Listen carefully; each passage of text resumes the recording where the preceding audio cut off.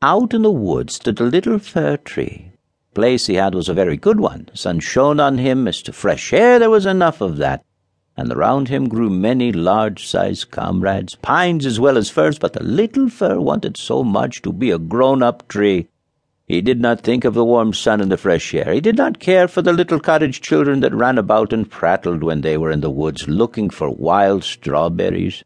The children often came with a whole pitcher full of berries, a long roll of them threaded on a straw, and sat down near the young tree and said, "Oh, how pretty he is! What a nice little fir!" This was what the tree could not bear to hear.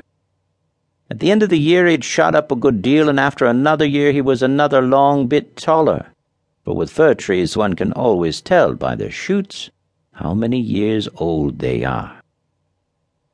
"Oh, were I but a high tree as the others are," sighed he. "Then I should be able to spread out my branches, and with the tops to look into the wide world. Then would the birds build nests among my branches, and when there was a breeze I could bend with as much stateliness as the others." Neither the sunbeams nor the birds nor the red clouds which morning and evening sailed above them gave the little tree any pleasure. In winter, when the snow lay glittering on the ground, a hare would often come leaping along and jump right over the little tree. Oh, that made him so angry. But 2 winters were past, and the third, the tree was so large the hare was obliged to go around it. To grow and get older and be tall, thought the tree. That, after all, is the most delightful thing in the world. In autumn the woodcutters always came and felled some of the largest trees. This happened every year, and the young fir tree, that had now grown to a very comely size, trembled at the sight. For the magnificent great trees fell to the earth with noise and cracking. The branches were lopped off, and the trees looked long and bare. They were hardly to be recognized. And then they were laid in carts, and the horses dragged them out of the woods. Where did they go? What became of them? In spring, when the swallows and storks came, the tree asked, "Don't you know where they have been taken? Have you not met them anywhere?" The swallows did not know anything about it, but the stork looked musing, nodded his head, and said, "Yes, I think I know. I met many ships as I was flying hither from Egypt. On the ships were magnificent masts, and I ventured to assert that it was they that smelt so of fir. I may congratulate you, for they lifted themselves on high most majestically.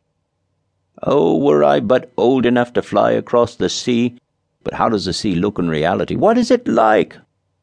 That would take a long time to explain," said the stork, and with these words off he went. "Rejoice in thy growth," said the sunbeams. "Rejoice in thy vigorous growth, and the fresh life that moveth within thee." And the wind kissed the tree, and dew wept tears over him, but the fir understood it not.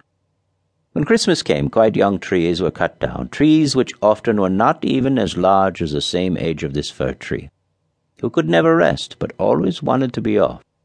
These young trees, and they were always the finest looking, retained their branches. They were laid on carts, and the horses drew them out of the woods. "Where are they going to?" asked the fir. "They are not taller than I. There was one indeed that was considerably shorter. And why do they retain all their branches? Whither are they taken?" We know," chirped the sparrows. "We have peeped into the windows of the town below. We know whither they are taken. The greatest splendor and the greatest magnificence one can imagine await them. We peeped through the windows and saw them planted in the middle of the warm room, and ornamented with the most splendid things, with gilded apples, with gingerbread, with toys, and many hundred lights." "And then?" asked the fir tree, trembling in every bough. "And then? What happens then?" "We didn't see anything more. It was incomparably beautiful." "I would fain to know if I am destined for so glorious a career," cried the tree, rejoicing. "That is still better than to cross the sea. What a longing do I suffer! Were Christmas but come! I am now tall, and my branches spread like the others that were carried off last year. Oh, were I but already on the cart!